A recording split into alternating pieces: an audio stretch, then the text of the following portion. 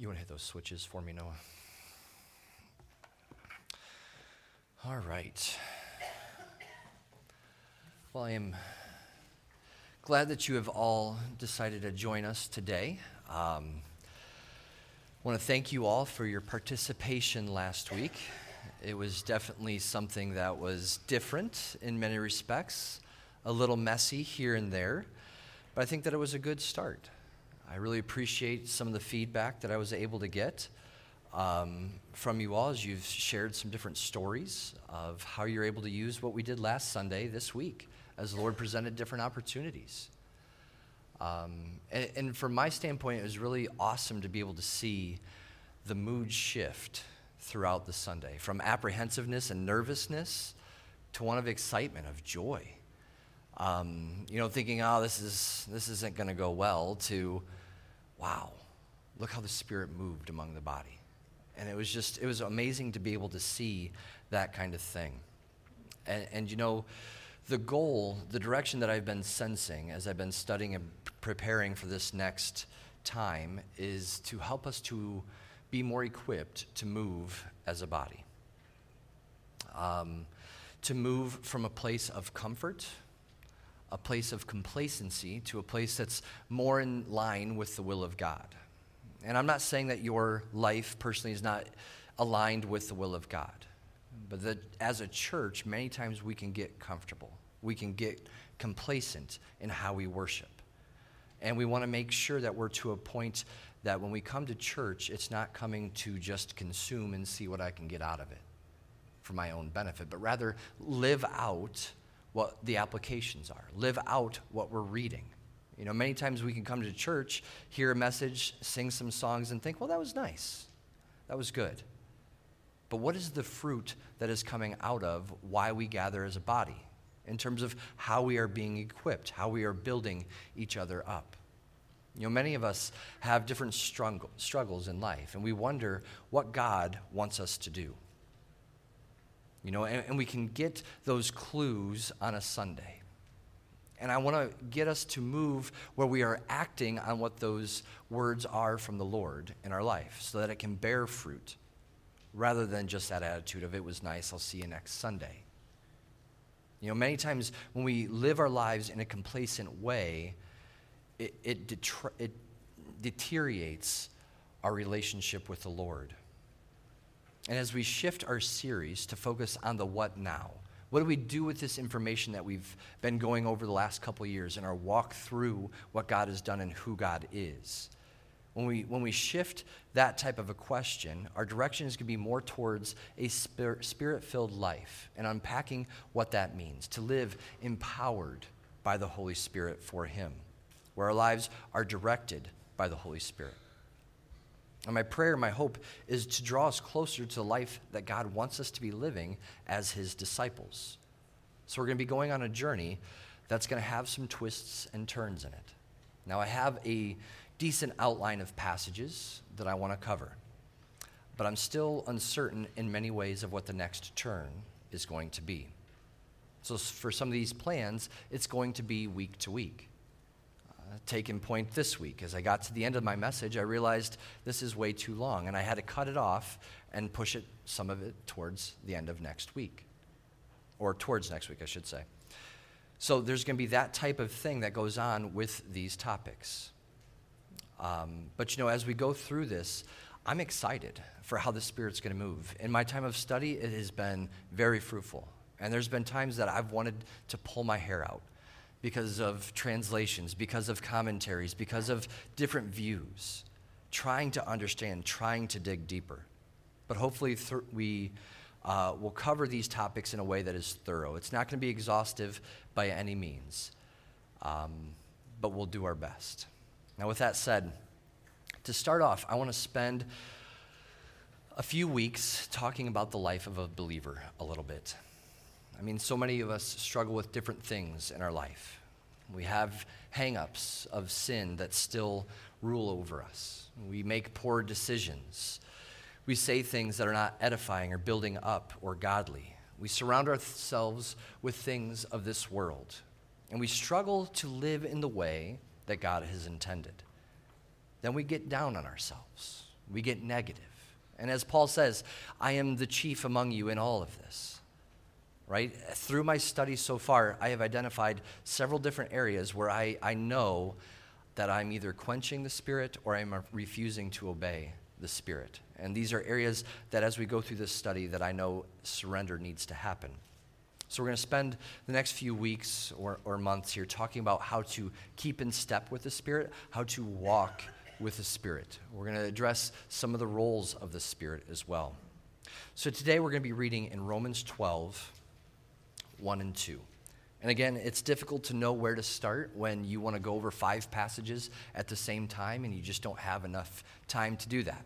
So I figured we would start short today with a small passage, short in terms of the length of the passage, but the length of the message, sorry, it's still probably going to be the same. Sorry, Russ.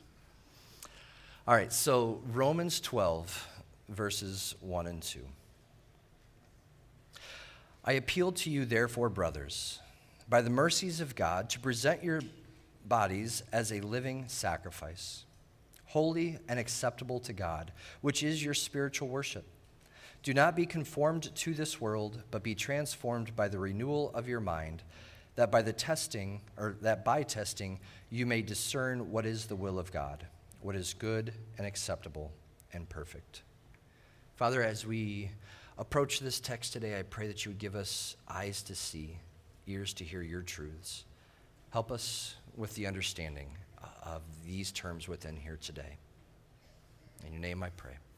Amen. So I think that this is an often used passage. Many people know it pretty well, and it's powerful in all that it says. This morning I want to focus on just 3 things from this text. The first thing is how Paul appeals. He exhorts to the readers to present themselves as living sacrifices, holy, acceptable, for that is their form of spiritual worship. In the Greek, if you were to literally translate it in a literal way, it would be, this is our logical form of service. This is our rational form of service. This is an outgrowth of being saved. Okay, so this is what the believers were supposed to do. You know, when you look at this part of the verse, I often dive into what it means to be a living sacrifice. What does it mean to be a sacrifice? How do we understand this in our contexts as believers? You know, when we break down this term, many times we'll go through the Bible and we think of the term sacrifice and how sacrifices were in the Old Testament, right? You think of Abraham and Isaac. You think of how sacrifice is needed in all of the offerings to God as per the Levitical code. You think of how things were then offered for their sins for Thanksgiving. You think of the Day of Atonement. You think of the job that the priests would do. How this was a part of their worship to God, making sacrifices each day, showing their obedience to the law, their love for God, for his mercy. Things were offered as sacrifices on behalf of their sins.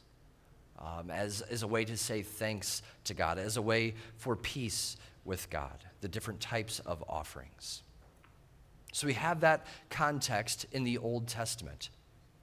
But then, you know, with this being seen as possibly a work, just this is something I have to do every day, it became very legalistic in many of the minds of the Israelites. And you began to see teachings crop up like what we read in our opener today for our call to worship in Psalm 51. But also in Psalm 40, it says, "In sacrifice and offering you have not delighted, but you have given me an open ear. Burnt offering and sin offering you have not required. Then I said, behold, I have come.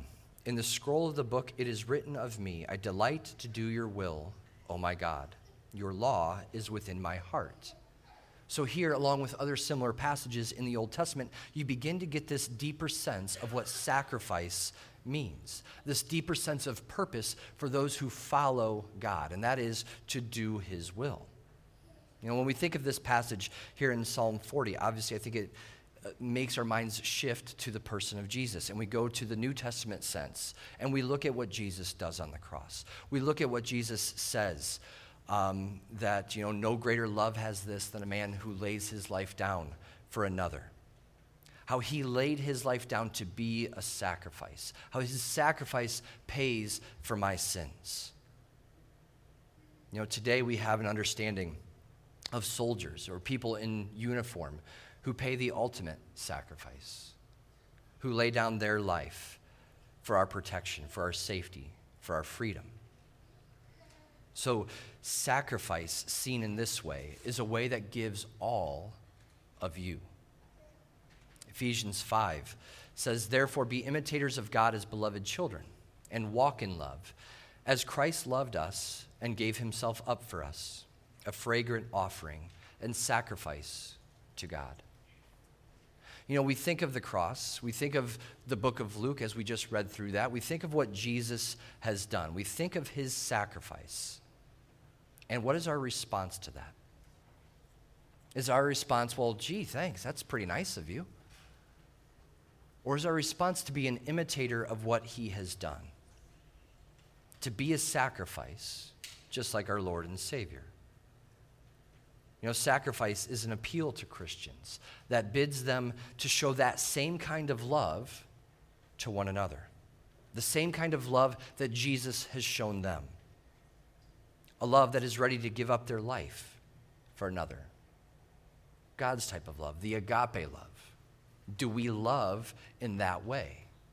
Do we understand sacrifice that way? Would we sacrifice ourselves in that way for another person?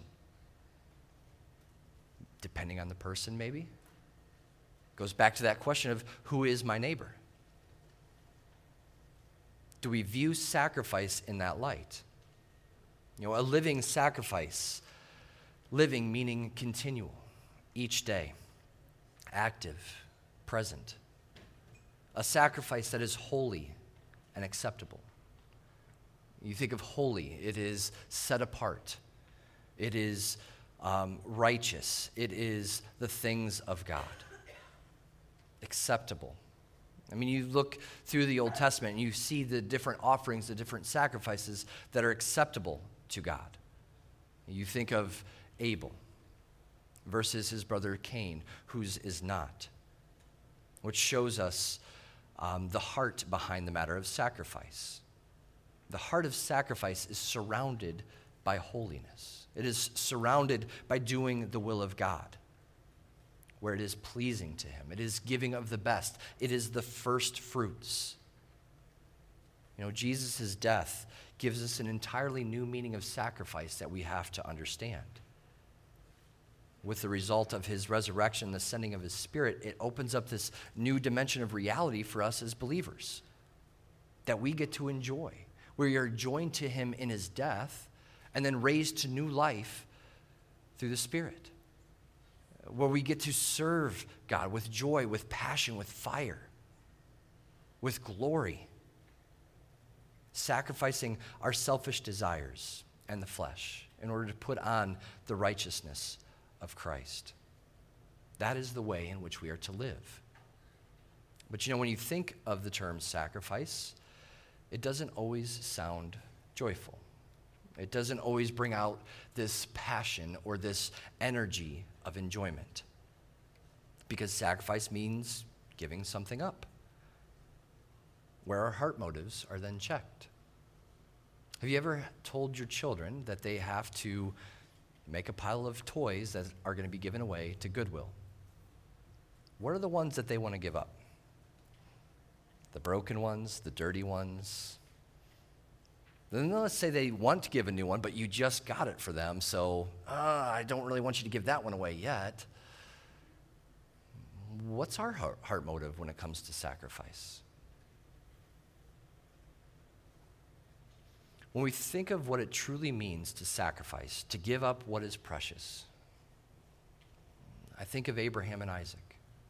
Abraham, who is ready to give up the promised son that God had promised him in order to be obedient and follow God through faith. I think of the widow who gave her 2 mites, all that she had, for the glory of God. You know, it should drive us to think about the sacrifices that we make in our life, the quality of those sacrifices. I mean, there's different things that we can point to in our life. We've followed the Lord for some time. And you know, some days in my life, I'm like Abraham. God says, pick up and go to this land I'm going to show you. And you make that sacrifice and you go. But some days I'm like Jonah, stubbornly refusing and going in the opposite direction, not doing what I'm told to do. Normally we associate that type of behavior with teenagers as they go through times of rebellion, seeking that independence. But you know, as we get older, I think that we are more set in our ways, doing what we want to do. And I want to stress, set in our ways, not necessarily the ways of God. If you were to really think about it, and think about your life right now, if you were to stand before the Father, would you be able to say that your life is a living sacrifice, where you are giving your all for the glory of God? Or are we just sacrificing peanuts to appease a holy and righteous God, expecting just a few blessings in return? See, there has to be a shift in the way that we think and approach life, to where God's way is always going to be the better way. No matter what the world tells us, no matter what our experiences or our feelings tell us, God's way is always going to be the better way. And we should sacrifice our selfish desires, wants, and plans for that. Now, a warning for us as well. To sacrifice your life to God, to live for Him, earns you nothing in terms of salvation. Salvation is already done by Jesus. And we put our hope, our faith, and our trust in that. Sacrifice is about more of the progressive, sanctified life. This is the response that we have in our life to the grace that we have received. The inward change in our life that is dedicated to God. And you are following the leading of the Spirit to actively give up all of yourself for the sake of the kingdom. And again, it's something that is full of glory, full of passion, full of fire for Him. It is us aligning our wills to His, sacrificing our own wills, wants, and desires. Jesus says in Luke 9, if anyone would come after me, let him deny himself and take up his cross daily and follow me. It is a daily thing that we need to do in terms of sacrifice. But you know, many times we live our life in seasons. We go in waves where we're hot for a little while, we're doing great, we're doing good, but then something comes and derails us and we backslide a little bit. We get complacent. We get comfortable with the security of being saved and we just coast. We don't live out this sacrifice that Paul is exhorting the believers to do, that he is appealing for them. His prayer is for them to walk in a way that is worthy of the grace that they have received. For them not to be conformed to this world, but to be transformed by the renewal of their minds, by the renewal of the way that they're thinking. And this is the second point that I want to point out in this passage, and that is transformation. You know, it's really easy to view Christianity as a list of rules, of do's and don'ts. And Christianity can become very legalistic in a hurry. But Christianity is not about behavior modification. Instead, it is about character transformation. It's not about behaving properly and saying the right things to get your ticket into heaven. The old is gone and the new has come. We are new creations, paid for, bought by the blood of Christ, justified, called His. This transformation is expressed throughout the scriptures. I think of Ezekiel chapter 36, where God says, I'm going to take out your heart of stone and give you a heart of flesh, where the dead is made alive. You know, transformed. The Greek word there is metamorpho. Hopefully you can hear the word metamorphosis coming from that. Believers are made into new creations by the Spirit. But in our life, the flesh is desperately hanging on. The sins of the past sometimes try to come back and haunt us. They dig into our minds and try to drag us back down into the pits that we were rescued from. The renewal of the mind here, it is describing the sanctifying work of the Spirit. You have that moment of crisis at salvation when we are sanctified, when we are made holy. But then you have this progression in your life where you become more like Christ, where you're accepting what he has said, where you're acting on his word, where you're surrendering our wills for his, where the Spirit is renewing our minds. It is washing it clean, and it is restoring it with the word of God. Paul says that he dies daily in 1 Corinthians 15. So the question always is, if we are new creations, why do we continue to live like we did before? We are to be something that is completely different. With the Holy Spirit, we are part of the temple of God. The same power that raised Christ from the dead lives in us. Christ lives in us. And that is transforming. A Christian should look different from the world. It's not just about us listening to a Christian radio station or having a bumper sticker. You need that to get into heaven, just so you know. Sarcasm was one of those things I need to work on a little bit. But a Christian is transformed by the Spirit to exhibit things like the fruit of the Spirit. Those are found in Galatians 5. And those things can be tough to live out when you live in stressful situations, when your circumstances around you are difficult. But we are called to do those things. We are called to be fruitful by Jesus in John 15 and Matthew 7. We are called to bear fruit because that's going to show that our faith is genuine by James. But if we are living in the flesh, and the world around us is collapsing, everything is falling apart, are we going to respond with patience? Are we going to respond with love and kindness? Probably not.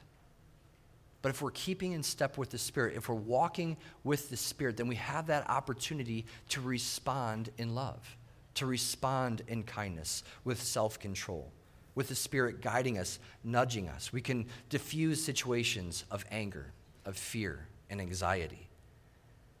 But we are still being transformed. There's a process of surrender and obedience that has to happen on our parts so that we can approach those times where we can bring peace into a war zone. Joy in times of sadness, kindness to those that are outcasts, self-control in those moments of temptation. We do this if we are walking with and keeping in step with the Spirit, who has and who is continuing to transform us. As I was thinking about an analogy that can go with this, when we wrestle sometimes with the flesh and understanding the transformation that we have, playing off of that term transformation. Naturally, when we think of metamorphosis, we think of a butterfly. Now, when we think of a butterfly, we have to understand that a butterfly cannot go back to being a caterpillar. It is transformed. It is a new creation. But a butterfly could stay in the cocoon. He could choose not to fly away. No one can make you grow. No one can make you become sanctified. That is done through the power and the conviction of the Holy Spirit. It is done through your willingness to surrender to him, to be a sacrifice, obediently moving forward in the faith to the transformation that has already happened in your life. If you are a butterfly, fly. That is your purpose. If you are saved, live for him. Live as a disciple. That is your purpose. We're going to talk a little bit more about sanctification in the coming weeks. But I want to get to the third point. The third point is the discernment of the will of God. To discern is the ability to separate or distinguish. And here, the object is the will of God. To be able to tell and understand what is the will of God. What's the will of God? That's a popular question today. It's done in so many areas of our life. We understand the will of God through the reading of his word, through our times in prayer, through the guidance of the Holy Spirit, from the confirmation of our brothers and sisters in Christ.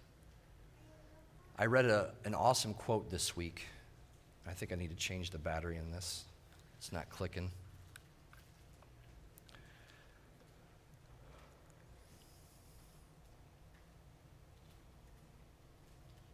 That's the one. It is hard to hear God's voice when you've already decided what you want to hear from him. Discernment is not telling God what he is going to do. Discernment of his will is distinguishing what he said and living up to that. You know, parts of our lives, we just want the will of God to be clear. Lord, who am I going to marry? What job should I have? What am I going to eat for breakfast this morning? Don't you just wish that was clear in the Bible? So many times we face these types of questions. So many times we approach these types of questions with the answer already in our head, and we want God to just bless that, to verify our desires and our passions. Sometimes he can grant those desires, sure. But best practices say that we need to explore what the Word of God says to understand what the will of God is. There's several places that I think that we need to meditate on when it comes to the will of God and what it explicitly says. It's not an exhaustive list by any means, but it's a list I think that we need to spend some time with and a good starting point. For the sake of time today, these are the passages that I'm going to be pushing to next week.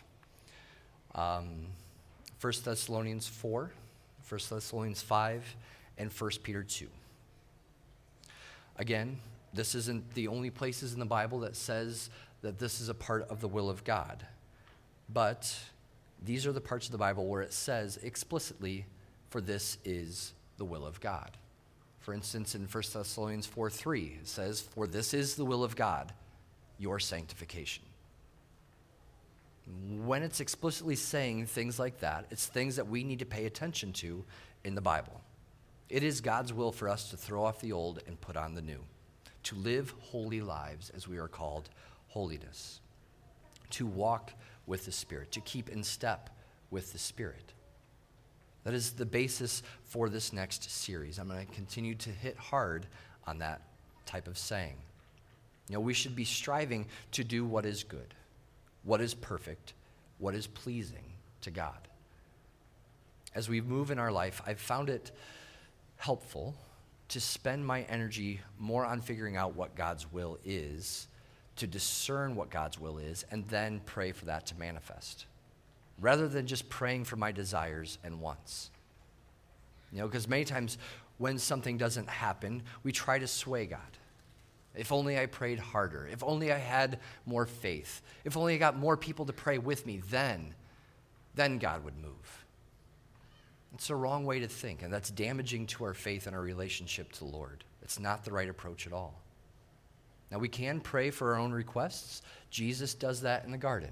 But Jesus also teaches us to align ourselves with the will of God. We have to strive for God's will to be done above all things, and then try our best to align ourselves with that. So we want to seek to know what that is first, and then pray for it to manifest. In some ways, when we're living our Christian life, our life is going to definitely look and feel a lot like behavior modification. The do's, the don'ts, the rules. And there is some level of that in Christianity for sure. But I don't want us to get tripped up over that. You know, you have things in the Bible that talk about, you know, don't get drunk. Don't go do this. Don't go kill. The 10 Commandments. You think of those types of things that are for our benefit. But, you know, when we're walking with the Spirit, when we're keeping in step with the Spirit, we are graduating above legalism to understand that it's transformation. It's not behavior modification. But again, you might need some level of that. Because if you come from a life of drunkenness, you're going to have to put rules in your life. Like, okay, I cannot drink at all, or I cannot go to the bars. I can't put myself in those types of positions. So you make practical areas like that in your life, those types of changes. But when we think of transformation, we have to think that the Spirit is changing us through the renewal of our minds. So we pray for the Spirit to wash us clean, to make us new every day, where every day we are then dying to the selfish desires, wants, and wills that we have in our life, and we're putting on the armor of God to go out and fight for His glory, to advance the kingdom. We're sacrificing our wills for the things of God. That is the plea of Paul to the Romans today. That is the plea, the exhortation that we find in the Word for us as well as believers. Will we surrender to this teaching in order to grow in our sanctification through sacrifice? Or will we keep going on with the norm?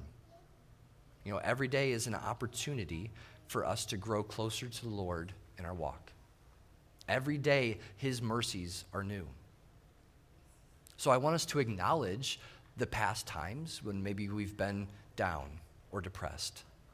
But I don't want us to get stuck in that, because today is a new day to take that step of faith in our growing process, to surrender our wills to the Spirit, pursuing what He calls us to do, to be living sacrifices, holy, transformed, discerning the will of God.